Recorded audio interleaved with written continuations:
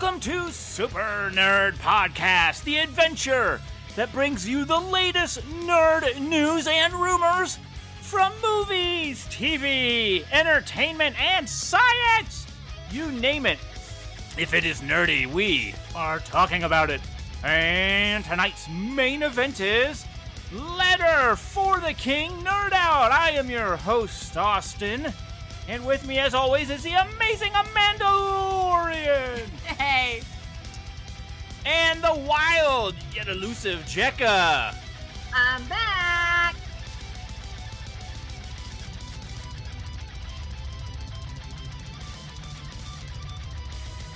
Folks, thanks so much for joining us. We appreciate you listening and coming in, week out to nerd out with us. You know, we're going to be talking all sorts of fun stuff. Obviously, we're talking Letter for the King, but, you know, we're also going to talk DC is dropping their plans for a Supergirl movie. A ton of huge Mandalorian Season 2 casting rumors have been leaked. We will be giving a spoiler warning for sure when that heads up. And the U.S. and their allies are making plans to mine the moon for resources and more. Yeah, that's right. It's crazy. We're talking all sorts of cool stuff. So make sure to hit that podcast subscribe button. We would love to nerd out with you each week. And if you've already hit subscribe, well, plus 10 Nerd XP to you. We love you guys. And for everyone else, as soon as you hit that subscribe button, you too can start earning Nerd XP. But in the meantime, Jekka, what's nerdy with you? What have you been up to? So I once again have reclaimed the Switch that my sister and I share. and you're playing Zelda? I am playing Zelda Breath of the Wild. And so as a little recap, every Zelda game, you have the main goal to save the princess, destroy the evil Ganon. In Breath of the Wild, though, before you face Ganon, it is like one of the missions is to reclaim these divine beasts, which are these like machines. There's the elephant, camel. Oh, excuse me. Oh, I'm sorry. COVID. Anyways, so there's an elephant, there's a camel. Sorry, what was that? Water went down the wrong pipe. Not COVID. He's got the COVID. Not COVID. Anyways, so there's an elephant, a lizard, a bird, and a camel, and I freed the elephant yesterday. Nice. So I did it, and I did it the first time through too. I didn't die or anything. I was able to do it in one go. So that's what's nerdy with me is I finally can play Breath of the Wild again, and I'm like, yeah.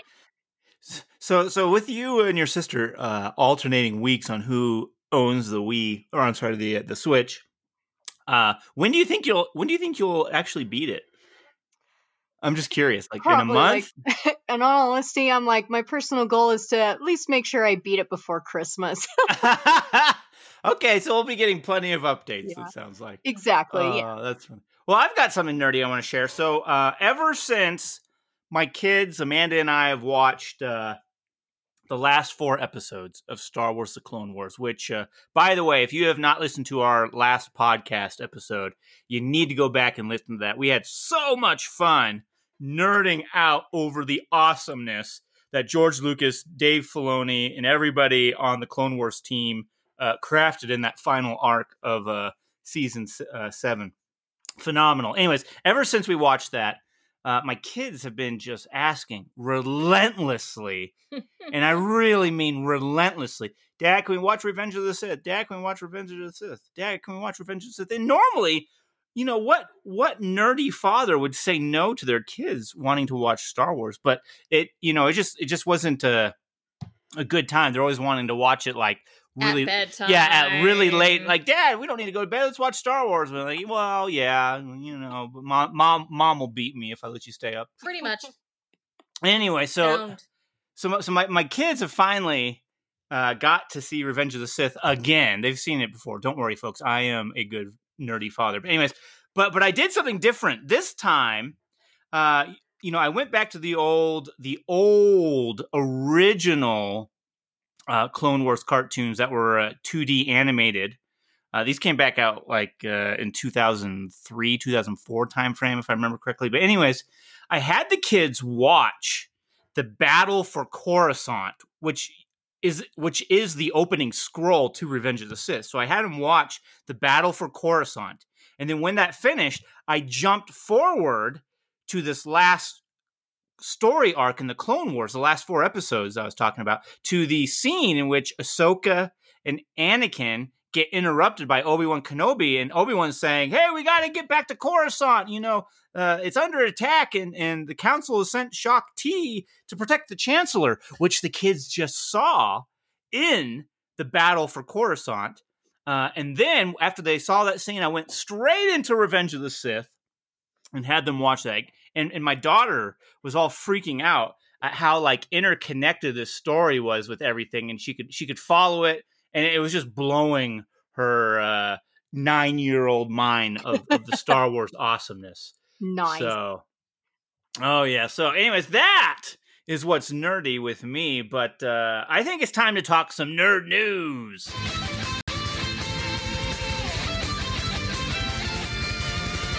Many Bothans died to bring us this information. Ooh. And what is the news that should be on your nerd radar? Well, we've been talking weeks and weeks of COVID-19 decimating the Hollywood studio movie theater business.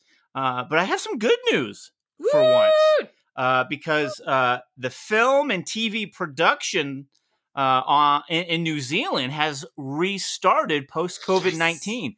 And in addition to that, AMC movie theaters might be sticking around after all, thanks to Amazon. So according to a report from Deadline, New Zealand health and safety production protocols have been endorsed by the national government, meaning movie and TV production can restart in the country finally. So this guideline paves the way for James Cameron's Avatar sequels and the upcoming Lord of the Rings series that's coming to Amazon Prime. They're back up and running. They are shooting again. So Cameron and Avatar producer John Landau, I have no idea if they say that. No. Anyways, no relations to Calrissian. Anyways, John said that they're already in the midst of shooting pieces for the sequel when the pandemic shut things down. So they at least had a little time to take home to their offices in California to work on what they had been working on already, post-production wise. But the film's Twitter page posted an insight into the film's behind-the-scenes work recently, so fans could see what they are looking to get back to. And the Avatar films have a release date of December 17th, 2021. That's a year and a half away, folks. Avatar 3 in December 2023. Avatar 4, December 2025. Avatar 5 in December 2027. Anyways, we'll see if the second one makes it. Yeah. I'm really unsure about the second one. Yeah, I am too, to be honest. But check this out. The film has all these films have a combined budget of $1 billion. So they're willing to put down a chunk of change, just like Amazon with their Lord of the Rings sequel, which was at the end of shooting the first 2 episodes when production shut down in mid-March. And then they went into an early hiatus, which had been originally planned for when the 2 episodes had wrapped. But no statement has been made yet as to when they'll be back to resume the remaining episodes or the approved second season. That's already been announced. But with the restrictions lifted in New Zealand, it's just a matter of time. But that's not all the news coming from Amazon's film and TV production efforts, since they're making the Lord of the Rings TV series. We've been talking about the damage of COVID-19 and what it's done to Hollywood and movie theater owners for a while. And despite AMC Theaters' desperate fight to save their company from folding, their efforts just haven't taken the turn upward that they need, but have instead taken an unexpected turn. AMC movie theaters may be purchased by Amazon. Amazon.com may own AMC movie theaters.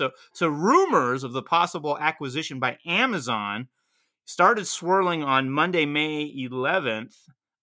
In response, the company's falling stock suddenly surged upward, but neither company has commented on the possible acquisition, and some believe Amazon may have inquired but already had their interests in buying waned. I don't know. What do you guys think? There's a lot in that. Okay, well, first off, I always thought that Google would become our overlords, but it looks like Amazon will be our overlords. I know. It's kind of weird because I'm like, oh, it's Amazon and Disney, and I'm like, I thought, me too. I thought Google would be in there as well, but so far Google's just kind of like trucking along, happy to be a search engine and own YouTube, you know? Well, I remember, like, there was a point, I think it was that Apple had considered buying Disney at one point. Yeah, there's rumors of that. Oh, yeah.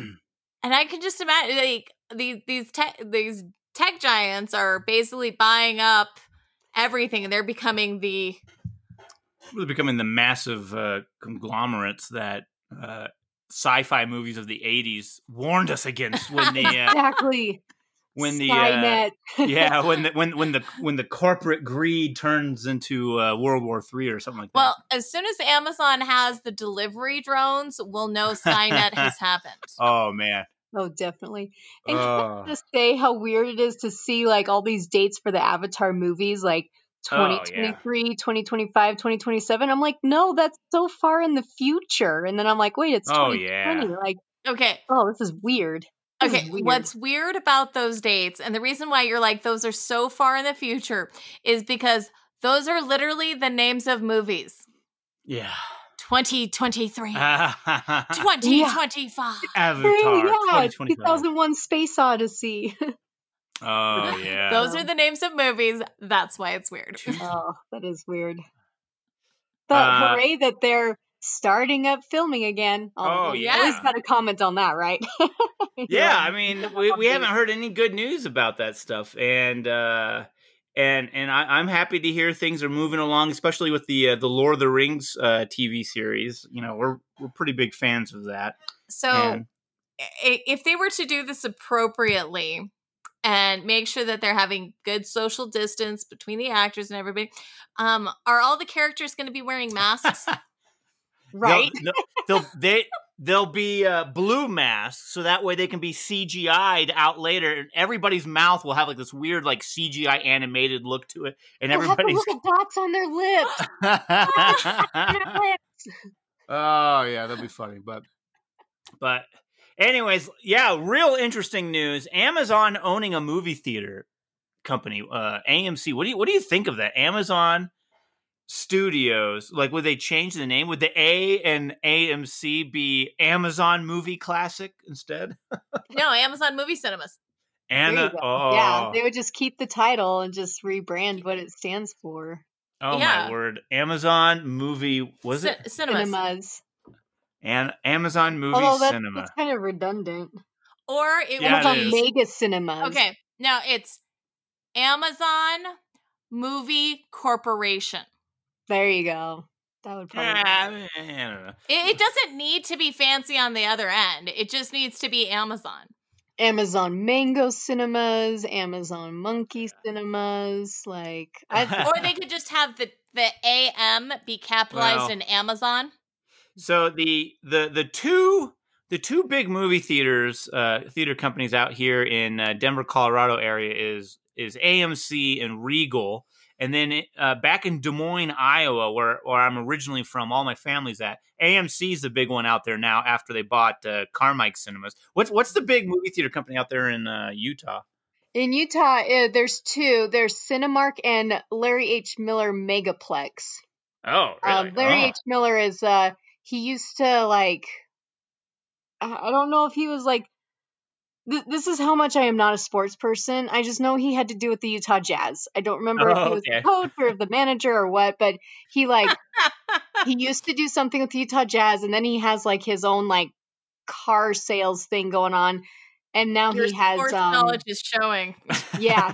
So and then he has he's got these Megaplex movie theaters that are IMAX theaters too. So what Austin's also missing though is Denver's having kind of a switch up in major theaters because we have a lot of theaters coming in with like the dining in theaters. We do have a lot. Oh, yeah. Because we've got Movie Tavern, we've got Cinebar. I think one of them was bought out by AMC though. Alamo Draft House is coming in. Yeah, but AMC theaters and Regal are still the two biggest. They've got the most theaters. Yeah, so. Yeah, it's really funny. Sorry, I'll just say this one thing. It's really funny because like when I go to the like Walmart or Smith's grocery stores here in Utah, there'll be gift cards for AMC theaters, and I'm like, we don't have those here. Oh, like, I guess really? I could send it to like my friends out in the beyond Utah where they do have them, but we don't have those here. That's funny. Yeah, hey, anytime you feel like you want to buy one of those, you can send it our way. So. Yeah. Oh, cool. Okay. Yeah, we'll gladly take those off your hands if you get them. Oh, great. I'm so glad. Anyways, let's move on because DC has dropped their Supergirl film plans and is instead moving forward with another Man of Steel sequel. After Justice League was released and bombed, Warner Brothers kind of shifted gears in how they wanted to move forward with their DC comic movies. They were originally planning on a Man of Steel sequel, but they dropped that in favor of a Supergirl movie. And Oren Azil, did I say that name right, Amanda? I have no idea. I can't pronounce that one. Hey, it's not just me. That's a first. Yeah. That's a first. Anyways, if you've been listening to this podcast for a while, you know I can't pronounce names. Don't even like bother. Uzziel. Try to. Yeah. I would say like Oren Uzziel. Okay, Oren. Anyways, Oren was hired to write the Supergirl script. He previously worked on films such as Mortal Kombat, 22 Jump Street, The Cloverfield Paradox, and the Sonic the Hedgehog movie. Well, according to a new report from Heroic Hollywood, the executives at Warner Brothers and DC have changed their minds. The studio has reportedly put the development of the Supergirl film on hold, and they are now jumping back to focus on Superman. The report indicates that it doesn't make sense to follow up Superman's appearance in Justice League with a Supergirl movie. There's no word on if Henry Cavill will be back to reprise his role, but if they are planning to continue the story of Superman after the events of Justice League with a Man of Steel sequel, I mean, it would have to be Cavill. But Cavill has previously said he's open to returning to the role. We just don't really know what the studio is thinking at this point. Cavill talked about where he'd like to see a Man of Steel sequel go previously, saying, quote, where we left off with Man of Steel in particular was the guy who had found his place or was trying to find his place, but had sort of found it by the end. That had committed something which he would consider a most horrific sin by killing the last member of his species. That is a place where I would like to travel from with the character, him exploring the positivity of who he is, not necessarily the chocolate box version, but the leaning into that, the character who becomes an icon of hope and enjoying that experience rather than necessarily being made uncomfortable by it. So one of the things that, as you're talking about how they're switching to the Man of Steel, I've always thought Superman was overpowered, didn't have enough flaws. And the more I've delved into understanding about Superman, the more I've realized that he's got more depth to that, but depth to what I've always perceived, but that his standing for hope is what we should aspire to be. And it's all about inspiration. Yeah. And that's something I've liked. But one of the things, as you were talking about this, it made me think of our current predicament of dealing with COVID-19 and what could Superman do in a situation where he's fighting against like a viral epidemic. And it just made me think of sure what Superman I don't know. do. I don't know if that's the plot that they're going to go with. Oh no, it's totally not. But it made me think. Sure. And I thought that would be a very interesting take on what the character could do to help. Yeah, it'd be interesting. But no Supergirl movie. In my opinion, I think I mean, I'm all for having a Supergirl movie. I mean, the TV series is awesome. I don't know if there probably wouldn't be a crossover. I'm assuming maybe I don't know. The Flashpoint TV series did cross over the TV DC universe and the movie universe, but I think a Superman film needs to get. I could see it getting DC Comics back on track with their movies. Like they've been doing good with the Wonder Woman, Aquaman, Shazam, which I think in about a month or so we're actually going to do a rewind on Shazam, a podcast episode. But I don't know. I like Superman. I think Man of Steel showed a lot of promise. I think the Batman vs Superman and Justice League films kind of went a little too crazy, too fast. See, and like among those ones, like I actually enjoyed Justice League because I felt like it was it still had a bit too much going on, but it wasn't as crazy as like Batman, Superman, and Man of Steel. Like I felt like it at least had some streamline going on. So I actually like Justice League. I'm kind of with Amanda. Like if you're gonna do another Superman movie, like there are so many out there. You know, it's one of those things I'm just like, it'd be nice to explore what they said there is like he has to deal with the fact that like he just killed another member of his race, you know, and now he is officially like the last one, you know, as far as he knows, until Supergirl comes along, you know. But yeah, so I'm like, if you're gonna do another Man of Steel movie, like, you know, really explore that aspect of it. So I'm just going to point out that Austin was saying that Man of Steel didn't seem to mesh well with Batman vs Superman, Justice League. Yeah. And I'm going to disagree with him because I absolutely detested the feel of Man of Steel. And I have my reasons. Right. I have my reasons. Get it out, and then I'm going to rebuttal. and my problem had to do with the musical setting where it felt off.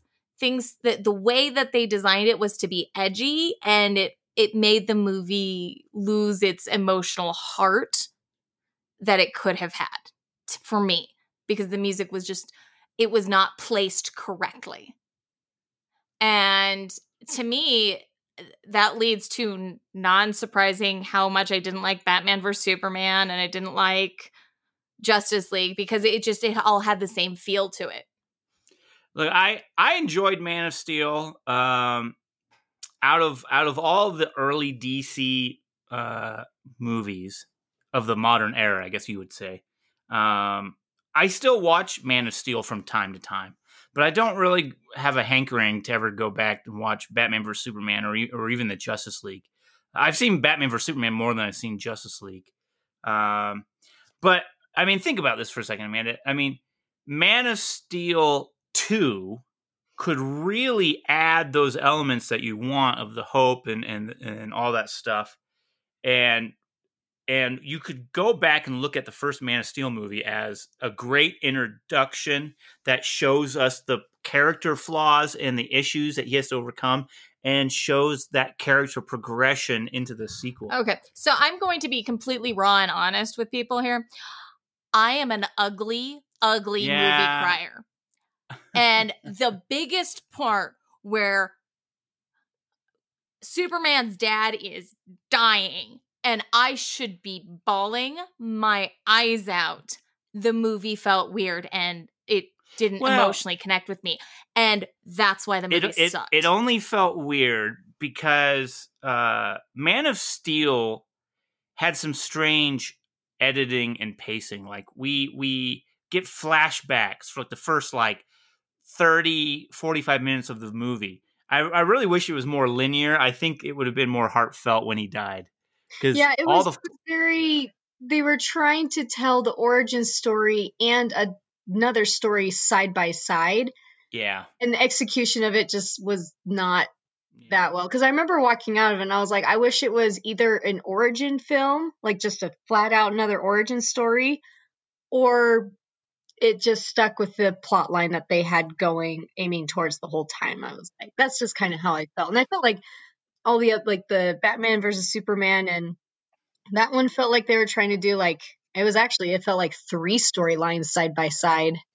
in that one. Well, we should probably move on. Move on, yeah.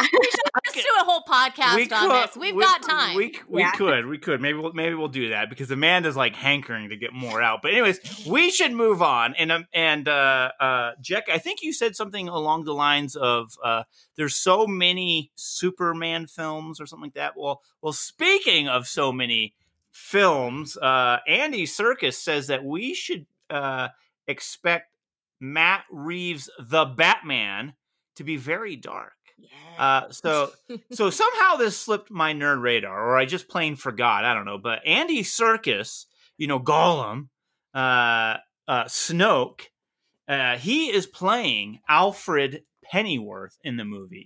Bruce Wayne's butler. Yeah.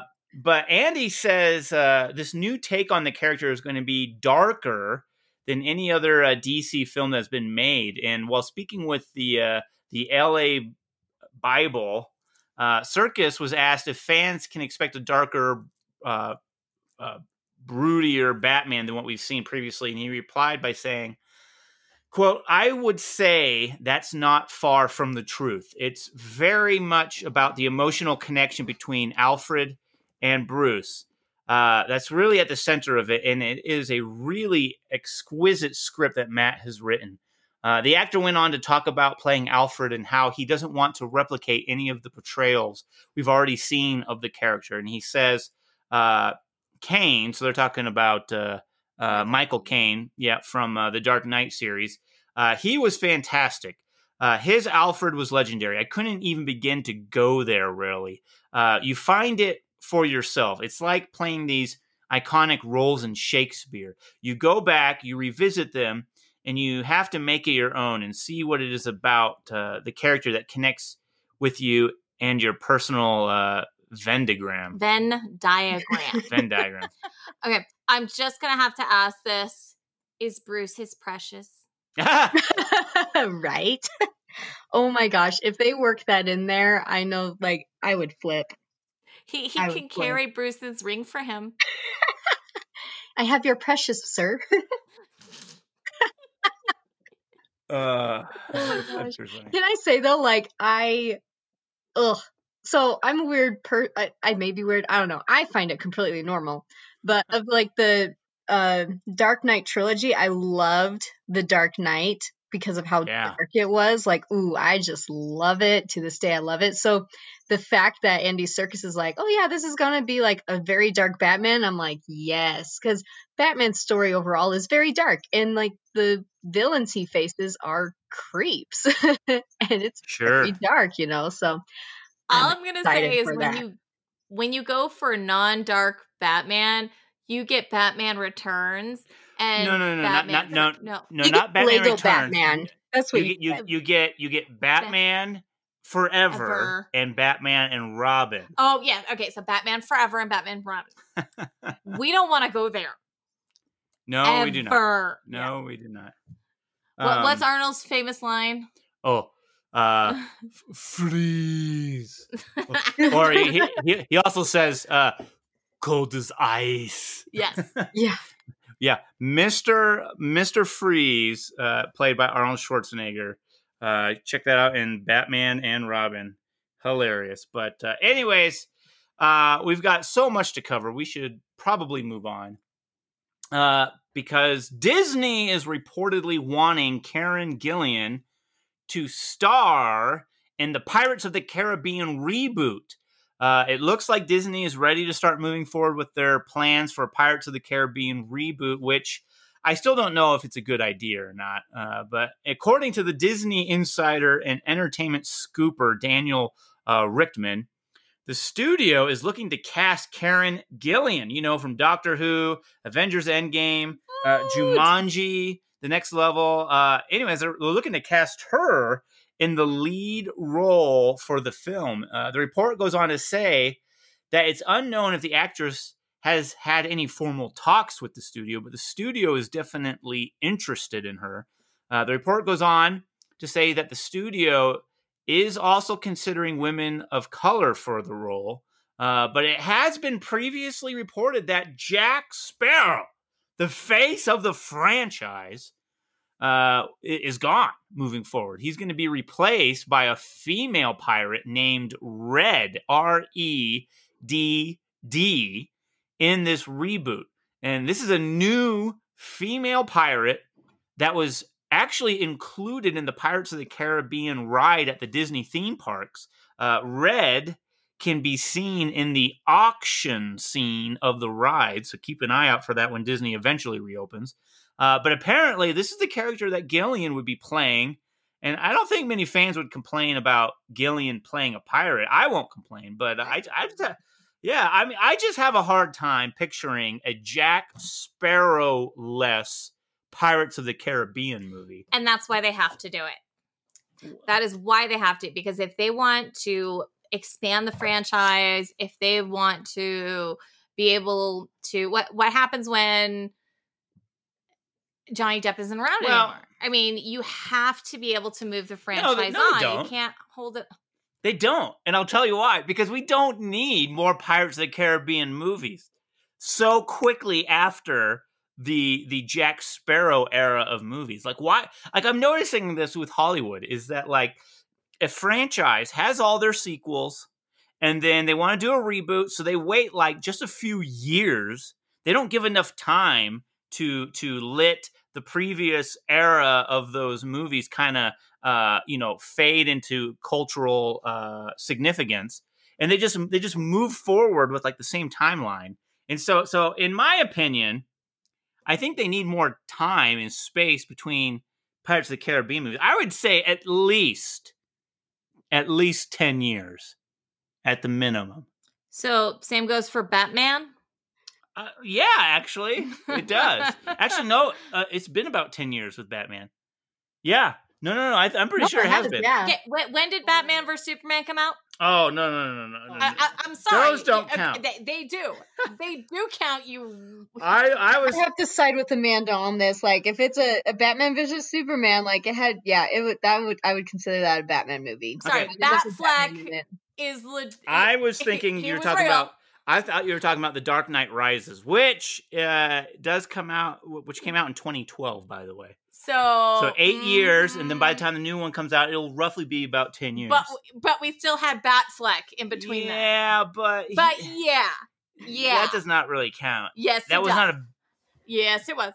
I just have to say, they should have stopped with the first Pirates of the Caribbean movie, in my opinion. It had a lot of plot holes, yes, but it was just a good standalone movie. It was. Like, it was dang good. When I think about Pirates of the Caribbean, like, ooh, what do I want to watch Pirates of the Caribbean wise? Like, it's only the first one. And, I just watch it, and I'm good, and I'm happy with it. And I'm like, okay, moving on. I'm probably not really going to introduce my kids to the other Pirates of the Caribbean movies. Well, just the first one. Here's the honest truth. I'm right there with you, Jekka. Like, when I want to watch Pirates of the Caribbean, I watch the first one, and it was a great movie. Like, I actually really enjoyed it. Yeah. But here, the truth is, I cannot remember one single plot detail from any of the sequels. Okay. Even though I've watched all of them, except for maybe the last one. Here's what I don't like about the sequels is, so Jack Sparrow is a great supporting character. He is not a good main character. No. What are you kidding me?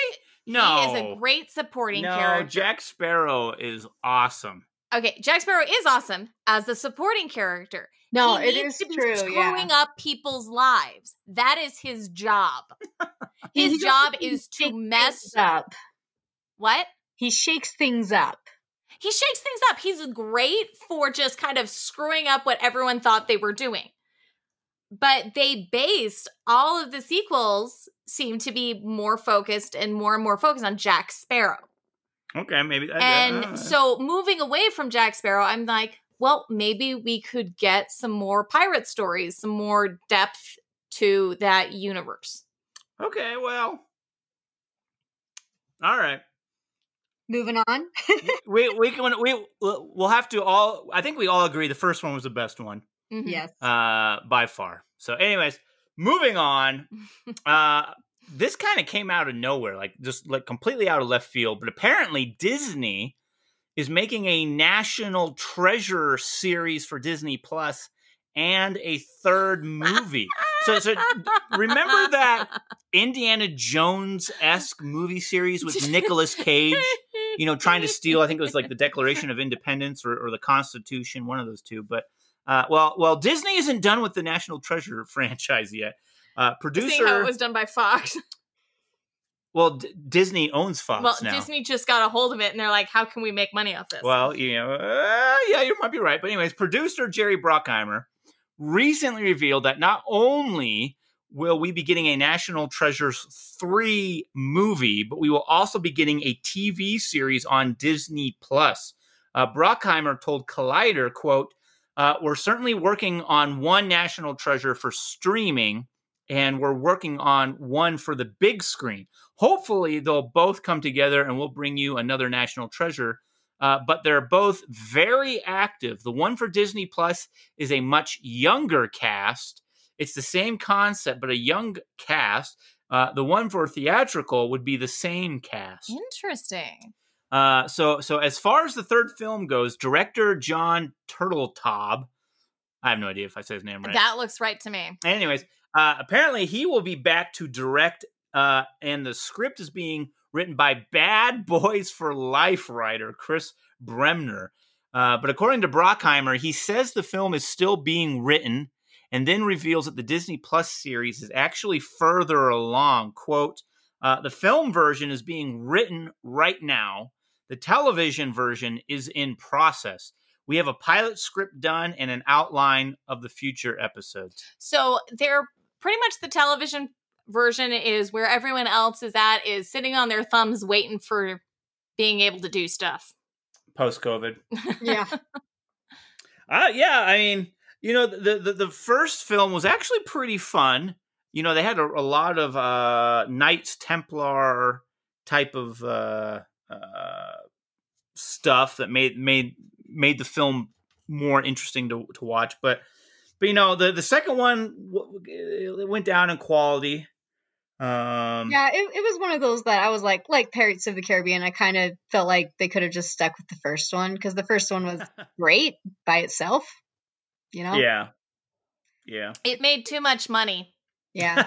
You don't want to know what's It made too much money. Doomed to sequel. When I need to, so I like to write, and when I need to really get in the zone for writing, I just listen to the National Treasure soundtrack, and I don't know what it is about it, but it kicks me into it, and it gets me in the zone when I need to write. Gets your imagination going. It really does. And it's funny because it's the style of music that I'm just not really into. It's kind of a mix of that orchestra techno stuff kind of thing, kind of like how The Mandalorian is and Tron. But I don't know what is about it, but it just kicks me into writing.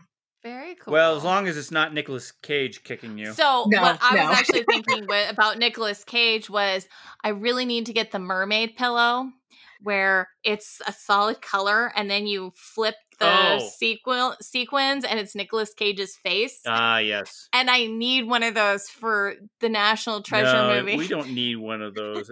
It's highly disturbing. Highly disturbing. Anyways, and then I can give it away as a white elephant gift. I'm okay with that. Anyways, we need to move on. We got so much to cover. A ton of leaked casting rumors and characters have hit the internet for The Mandalorian Season 2. So I'm giving you a spoiler warning right now. If you don't want to know these characters or the rumored casting of these characters, just jump the podcast ahead a good 6 to 7 minutes, okay? Because this is your final warning. Jump the podcast ahead 6 to 7 minutes, okay? All right, so here we go. So it's looking like the upcoming second season of The Mandalorian is going to make a huge, gigantic mega dent in the Star Wars universe if these casting rumors are true, because we've got big Star Wars characters coming to The Mandalorian Season 2. We already know that Rosario Dawson is going to be playing the live action of Ahsoka Tano. But now we're hearing that Tamora Morrison, who played Jango Fett in Star Wars Attack of the Clones and the mini clones in Star Wars Episodes 2 and 3, will be playing the iconic bounty hunter Boba Fett. And he will be playing the first live action appearance of Captain Rex. If you don't count the white bearded rebel trooper in Return of the Jedi, by the way. But anyways, yeah, Boba Fett and Captain Rex. Oh man, here we go. Well, but that's not all. I thought I have to interrupt. Yeah, go for it. I thought Boba Fett died in the Sarlacc pit. Oh, yeah. We also thought the Emperor died. That's true. No body, no crime. Go on.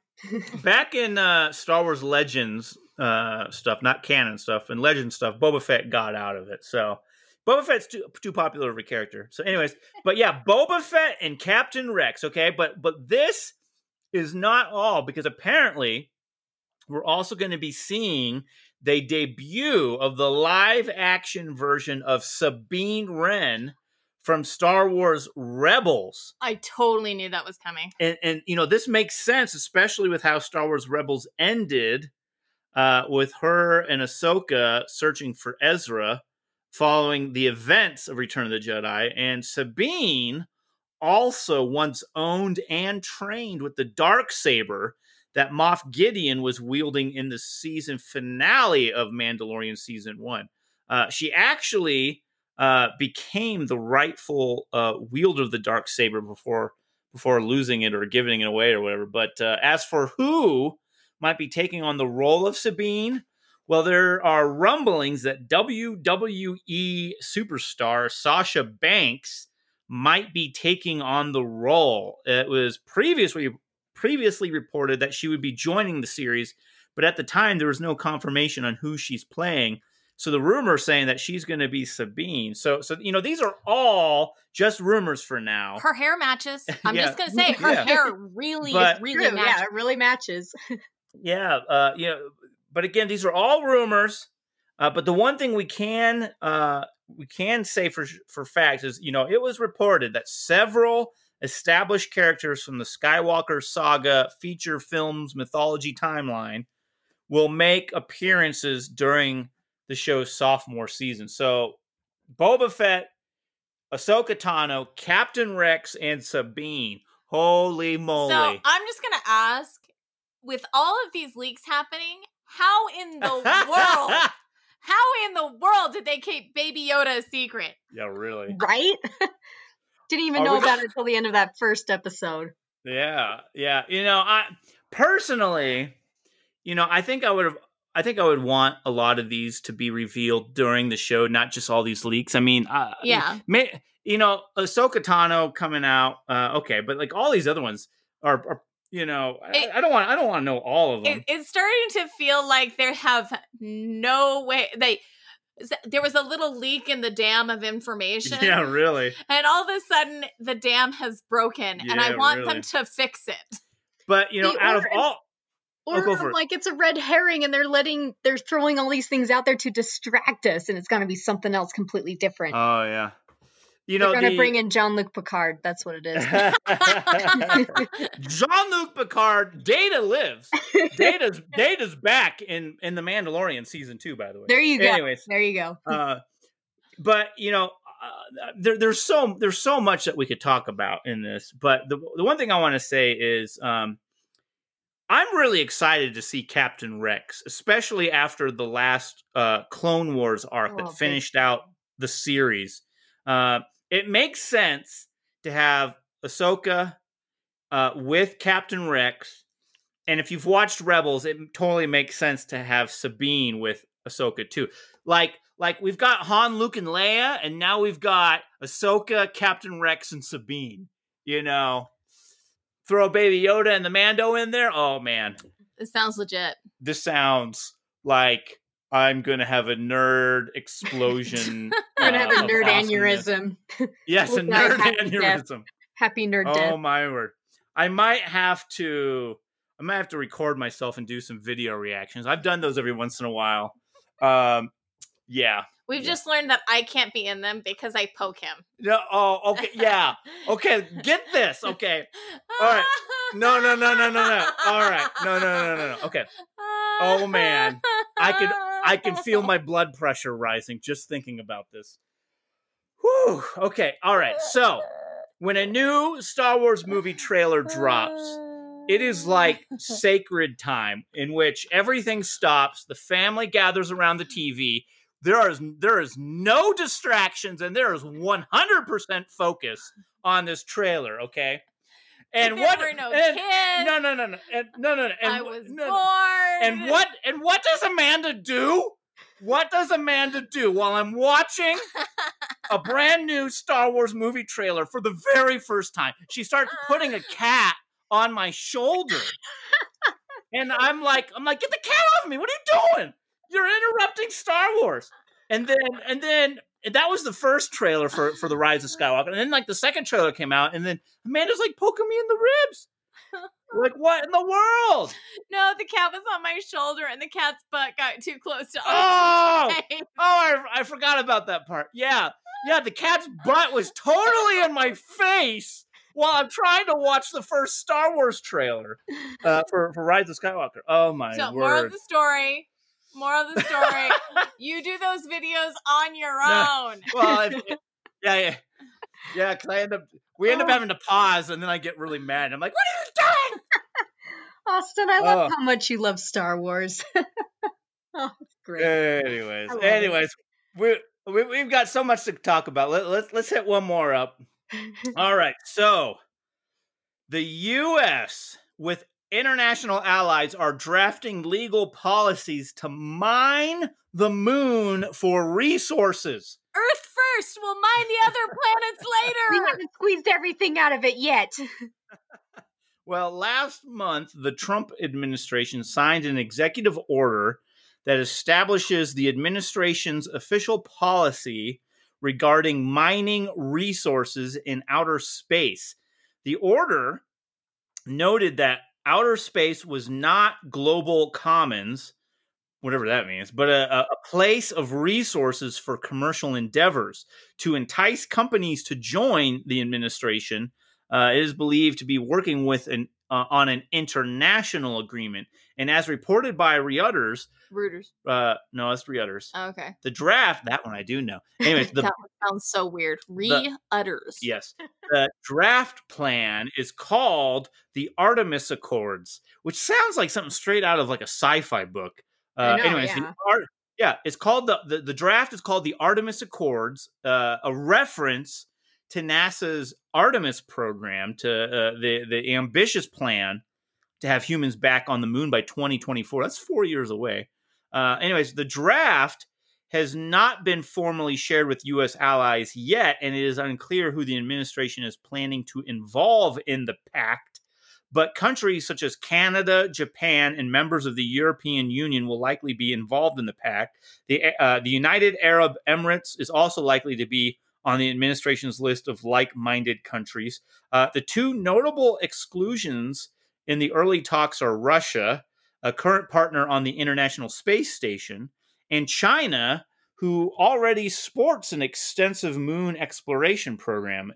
NASA Administrator Jim Bridenstine said in a report to Reuters that NASA's all about science and technology and discovery, which are critically important, but I think less salient is the idea that NASA is a tool of diplomacy. The important thing is countries all around the world want to be a part of this. Okay, so the reason the moon not being global commons is important is because then anytime a spacecraft is landing on the moon, every country in the world would get to protest it. If one little tiny country says, no, that's our space too, you can't go there. And so they're doing it kind of more like how the Americas were divided up, except it will be corporations owning it instead of countries. Because that's what our world has come to. You might be right, actually. I also kind of wonder, I mean, it says like reference to NASA's Artemis program, but the author who wrote The Martian, Andy Weir, he wrote another book. I haven't read it yet, and I've heard that it's kind of okay, but he wrote another book called Artemis that is set on the moon. It's like a human colony set on the moon. Wow. So a part of me wonders if like that could be tying into it as well, because a lot of NASA people geeked out over The Martian. They really enjoyed the book. They really enjoyed it. The convergence of sci-fi and reality is what you're saying? Exactly, yeah. Oh, man. Well, we already know that there's probes being sent up to comets that passed, and the potential of mining comets has already been thought of to how to do that. So them mining the moon doesn't sound that surprising. No, it doesn't sound surprising. I mean, I think that's kind of the natural course of things. So whether, whatever political side you're on, but will they rename parts of the moon like Amazon Lake? All I know, SpaceX Valley. I'll tell you this right now: I've got a fortune saved up, and right after this podcast, I'm going on Google and I'm going to find all those buy a piece of moon things, and I am just going to go crazy on it. So, say goodbye to that new kitchen, Amanda. We're buying the moon, one thing at a time. Anyways, I think it's time to talk some Letter for the King. We had our honeymoon on Alderaan. Good thing we took pictures, huh? Shut up, Wesley. You have no idea what you're dealing with. Shakespeare in the Park? And that so means it is time for our main event! Letter for the King! Nerd Out!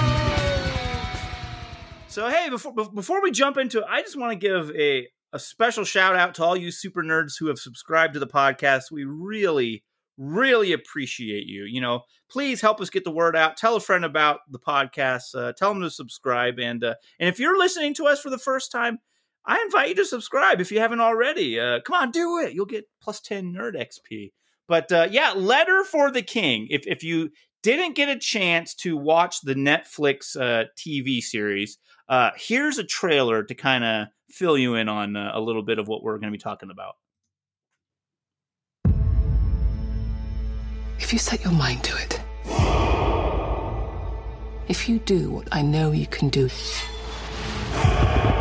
you will become a knight. The old world grows weak, and the fire that we are about to start will destroy everything that still remains. Take this letter. You must deliver it to the king. The future, the entire kingdom depends on it. Thousands will die. How do you get a letter to the king? You think just anyone can waltz in and see the most powerful man in the world? We face it together. I carry the letter, you ride the horse. Isn't she a sweetheart? You will find this boy and crush anyone that lies in your way. We'll never outrun them. This will never work. It will work. Remember, we've got her, and she's the most ruthless scum of us all.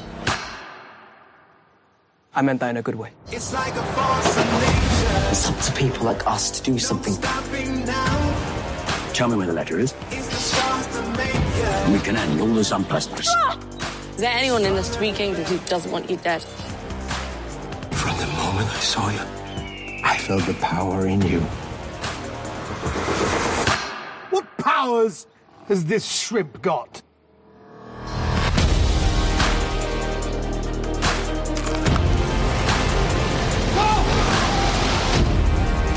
Unless we stop it, people are going to die. Go!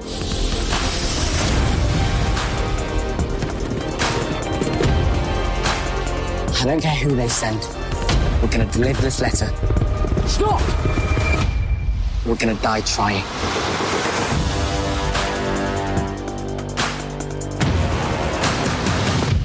So The Letter for the King was a book originally published in 1962 in the Dutch Netherlands region by, this is a Dutch name, I'm going to mess this up, Tonke Dragat, I believe, and is considered by many folks in that region as a classic.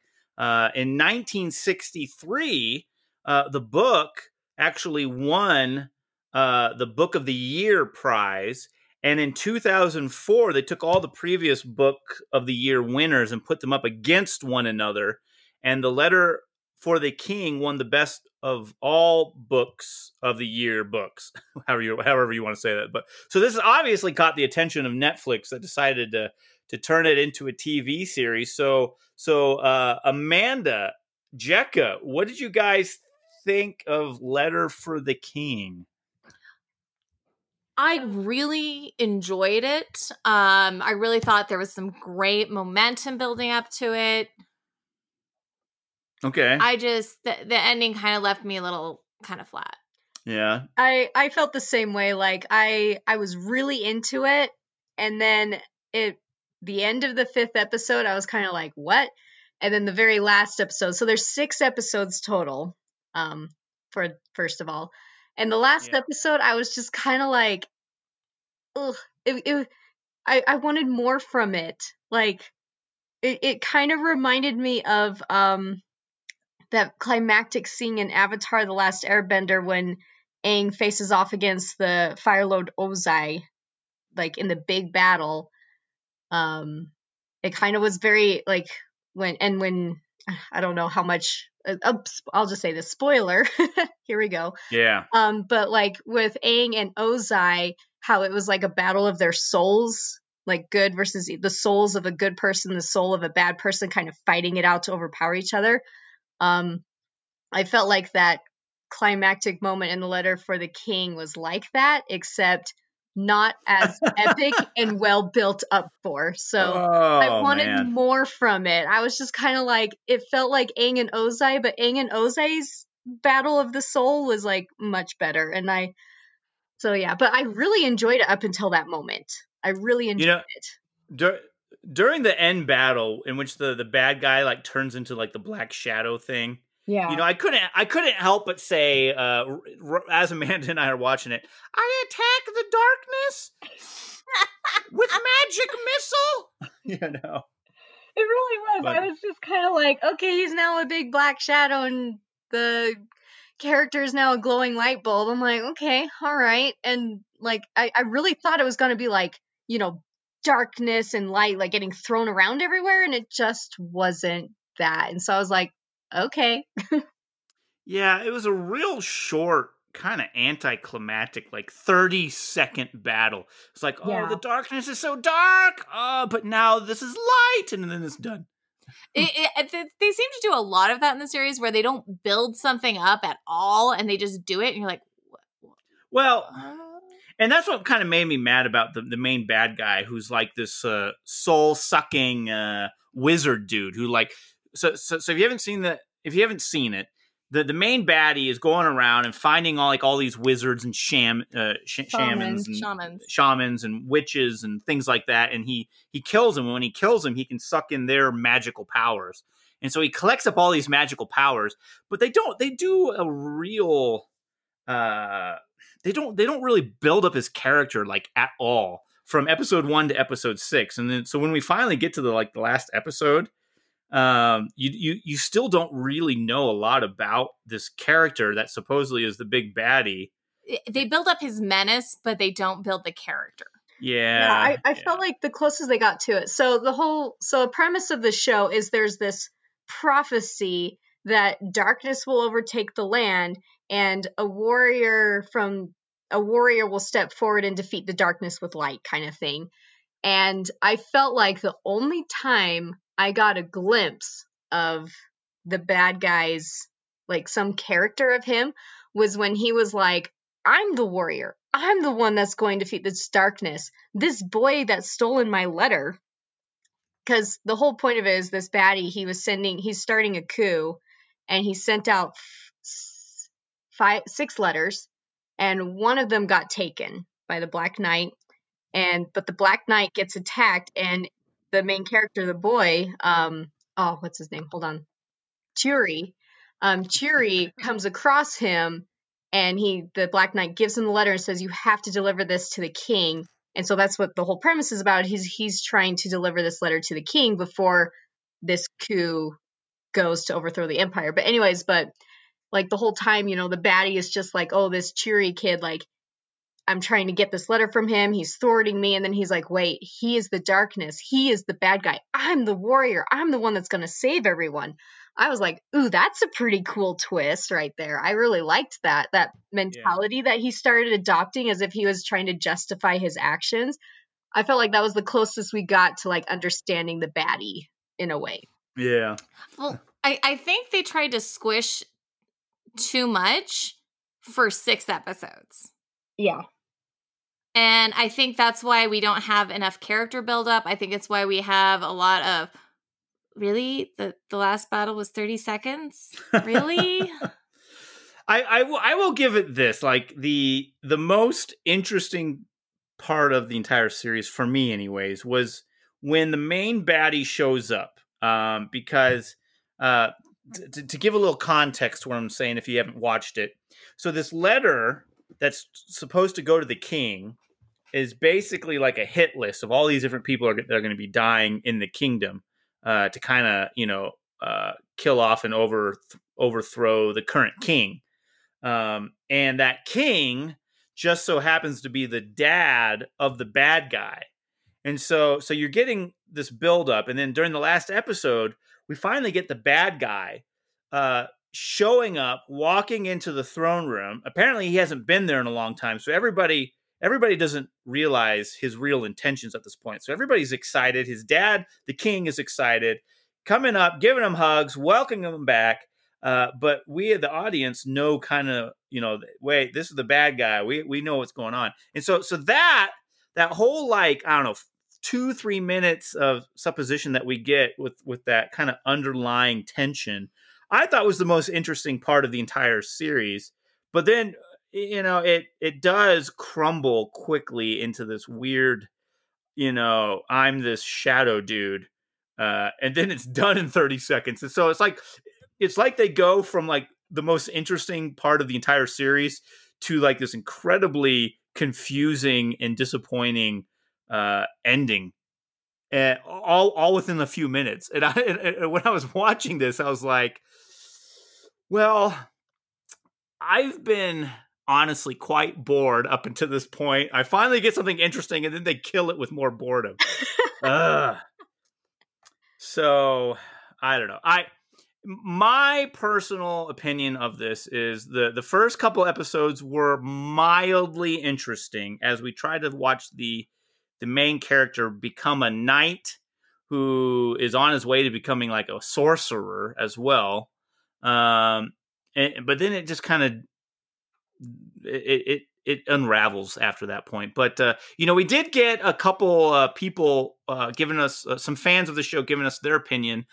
Kim V via supernerdpodcast@gmail.com. She sent in an email saying, "Hi guys, love the show.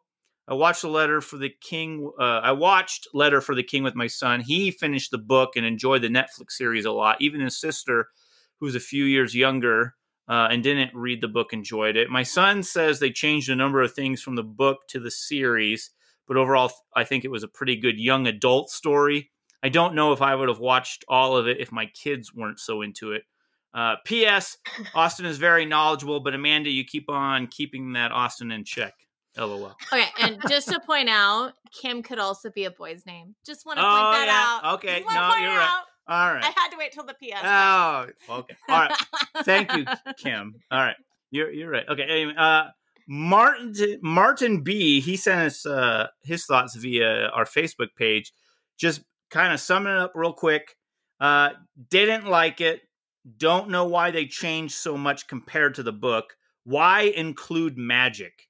What makes why make the protagonist younger? Acting is meh. So that was interesting. I mean, we haven't read the book. It sounds like they did change a lot of the book, and apparently there was no magic in the book, which changes a whole bunch with this movie or this TV series. Now I'm really interested in reading the book.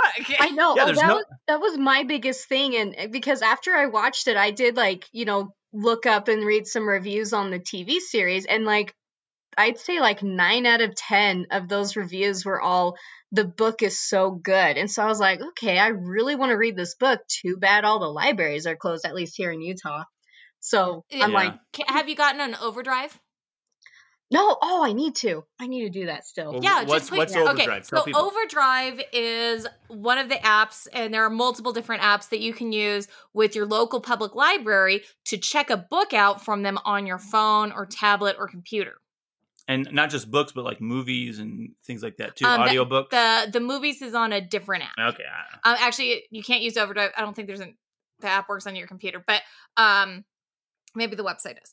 But definitely take a look at Overdrive so you can check out the book. That's how I normally check out my books. Interesting. That way I never have a late fee because it automatically returns my book. That is interesting. So, yeah, but I mean, there's no magic in the actual book. And magic is all throughout this series because like the main character is like, is he going to be a knight? Is he some sort of sorcerer? And then when they finally get to the last episode, they basically say, oh, guess what? He wasn't actually the one. All this magic you've been seeing in the show so far, it wasn't the main character, Churi or Churi. Anyways, like that's every time I heard his name, I just kept thinking Chia Turi. Anyways, I always thought they were saying Churi. Anyways, but I mean, we get to the last episode. This whole time, we're thinking that he's developing magic, and then we find out it's not him. It's just this girl that's been hanging out with him. But that doesn't make sense because the priest dude said he sensed it in him. I think we even heard that in the trailer that we played earlier. But does Turi have like dormant magical powers? Will there be a season 2? That's right. There is a second book.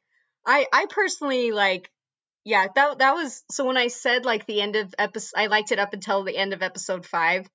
The very end of episode 5 is where you realize that all the magic was happening from the girl and not Churi. And I was just like, no, because that didn't make sense to me. I was like, he's the son of a powerful shaman, and they keep saying that that's genetic, like it can be passed down.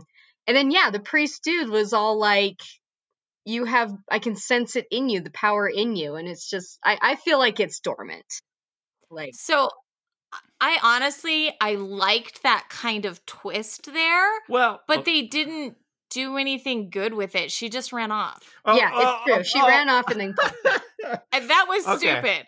Okay, I got two things before we move on too quickly. And as I talk about one, I might forget the other. That ever happened to you? Okay. Anyways, okay. So I'm already losing one. I've been talking too long. Okay.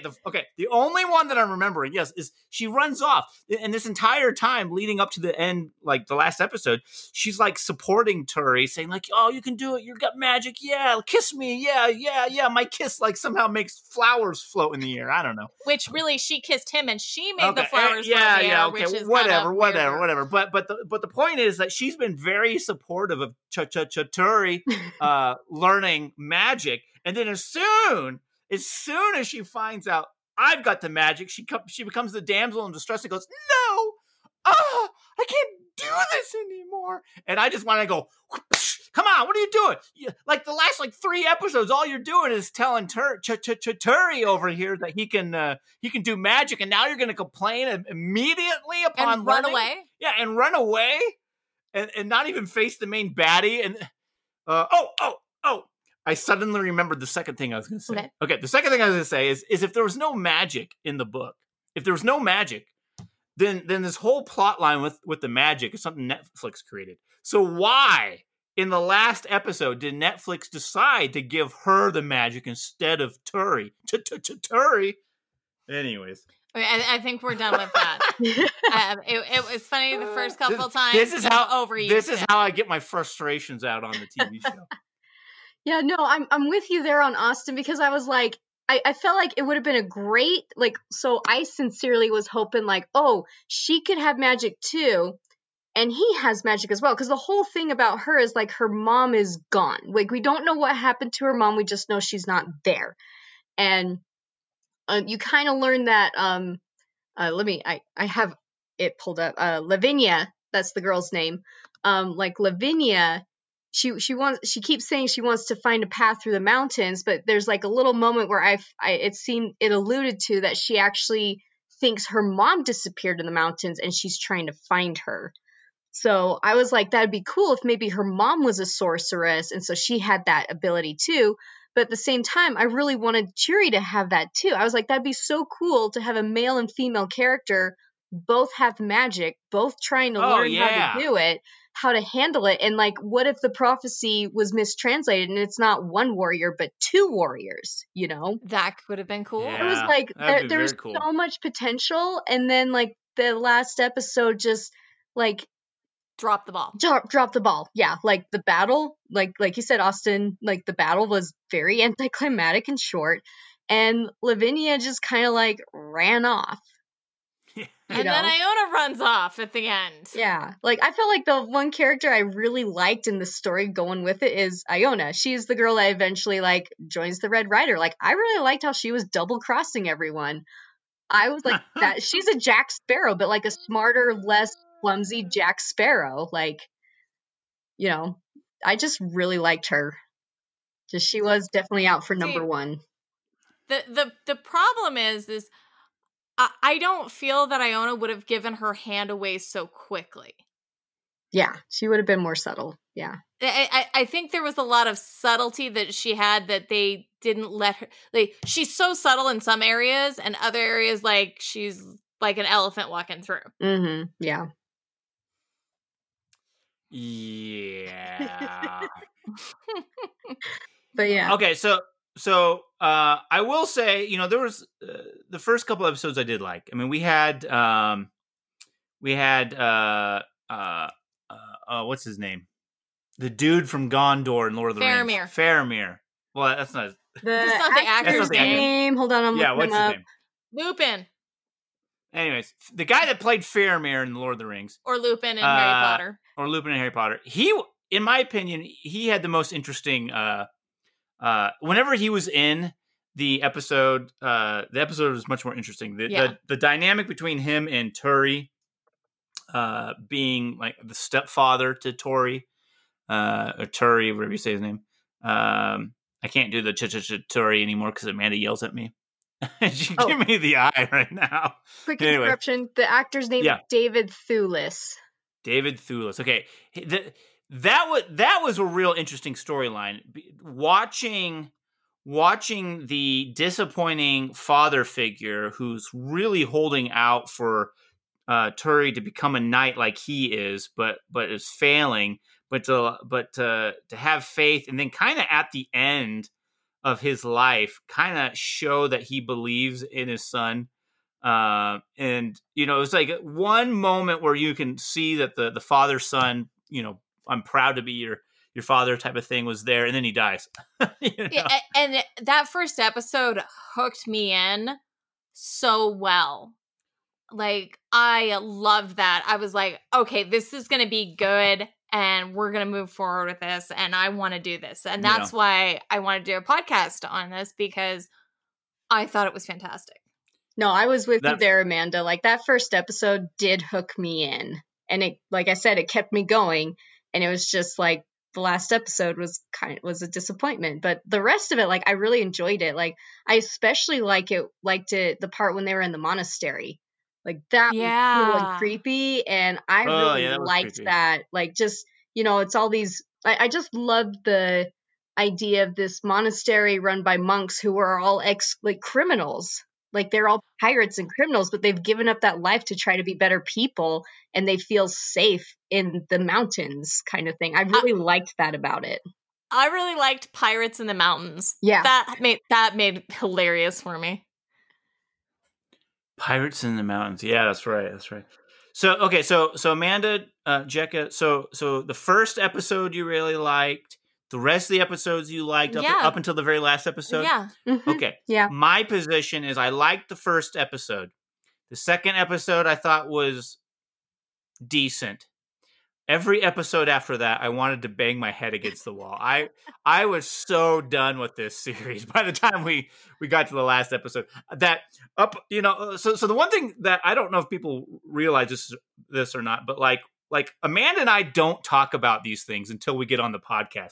So we've watched this TV show, episode after episode after episode, and I'm just saying to myself, like, Amanda, why are we still watching this? And we're only 3 episodes in, and now we're 4 episodes, and I can't tell Amanda that I want to bang my head against the wall. This is the only time I've ever told her I want to bang my head against the wall over watching this thing.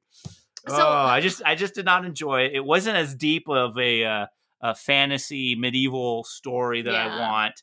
You know, I'm hoping for Lord of the Rings-esque fantasy. This was more along the lines of like Braveheart with a smidgen of magic. No, you're giving it way more credit than it deserves. No, I'm not saying it's on the same quality. Of Braveheart. No, this is Dragonheart. Oh yeah. Yeah, Dragonheart. Dragonheart with this really cool opening, and you're like, oh, this is gonna be good. And you get sucked in for that first episode, and then all of a sudden they like switch it with Dragonheart. Whew. There you go. Yes. I love Dragonheart. We should do. Sorry, that's something. we should do a rewind on Dragonheart.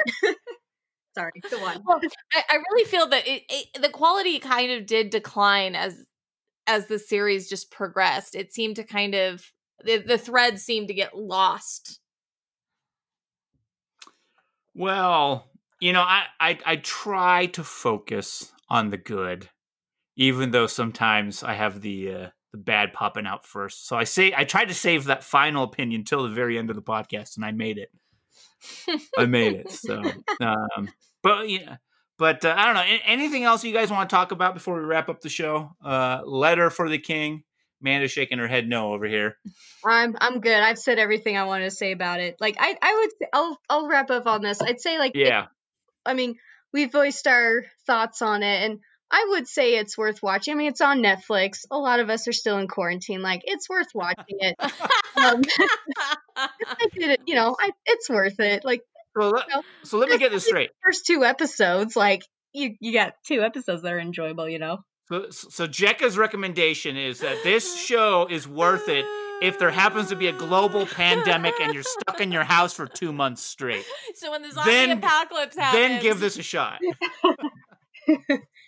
All right. Well, hey, folks, thanks so much for joining us on another adventure of Super Nerd Podcast. Please subscribe and leave us a review wherever you're listening to us. Subscribe, review us on Apple Podcasts, Google Podcasts, Stitcher, Spotify, Anchor, or wherever else you may find us. Hey, next week, we're going to be doing something a little different. We're going to be having a game. We're calling it our Rumor Mill game. I don't know. We haven't quite come up with it yet, but it'll be fun. It's one of those episodes that we need for filler because there's no movies coming out. No, this might become a thing. I think this might become a thing. This could be cool. If it's not, I apologize. But you should come back anyway. It's gonna be cool. It's gonna be cool. We've got nerd news anyways. But anyways, make sure to leave us a voicemail with your thoughts at anchor.fm/Super Nerd Podcast, and you just might be featured on the show. You can also email us your thoughts and opinions to supernerdpodcast@gmail.com. Hey, find us on Facebook, Instagram, Twitter. Just search Super Nerd Podcast. Give us a like, give us a share, subscribe, review, tell a friend. But hey, folks, until next time, stay nerdy, my friends. Have fun. Peace out.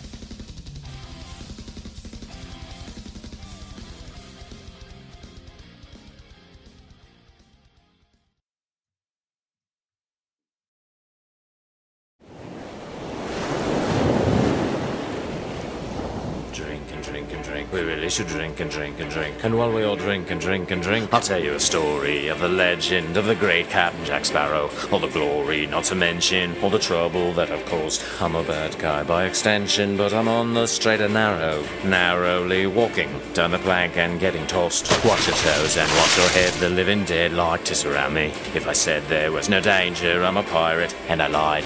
I escaped from situations using only what's around me. I would lend you a handmate, but they literally tied. Yes, the fate of the world always rests on me. No rest for me. Savvy, savvy. And where there is treasure, business and pleasure can't mix together. keep to the code, which is hard because we're pirates, which basically means that we don't follow rules or the normal routines. So the code's merely guidelines some choose to obey, thanks to every victim who knows to shout out parlay. Slap, slap, guess I deserve that. Yo, ho, what did I do though? Take what you can, give nothing back. Who needs a plan? Let's just attack. I smell really bad eggs. Oh wait, it's me. You will always remember this as the one day that you almost called Captain Jack Sparrow the greatest of pirates before he escaped and made fools of you all.